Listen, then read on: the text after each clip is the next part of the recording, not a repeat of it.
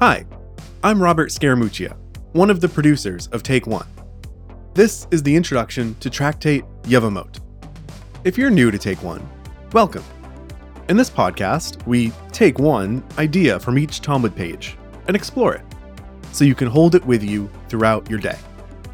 Our new tractate, Yevamot, is the 14th tractate of the Talmud, out of 63 in total. That's why the Talmud takes 7 years to read. Tractate Yevamot discusses Levirate marriage. I get that that's not particularly helpful, so let me explain. If a man dies without children, there are instances where his widow is required to marry his brother. This is called Yibum. When Yibum is not performed, there's a ceremony involving a shoe and some spit that dissolves the relationship between the widow and her brother-in-law. That ceremony is called Halitzah. This is all discussed in the Bible and extrapolated on within Tractate Yevamot. But if family charts don't excite you, don't panic. There's lots of other cool stuff in this tractate, most notably the laws of conversion.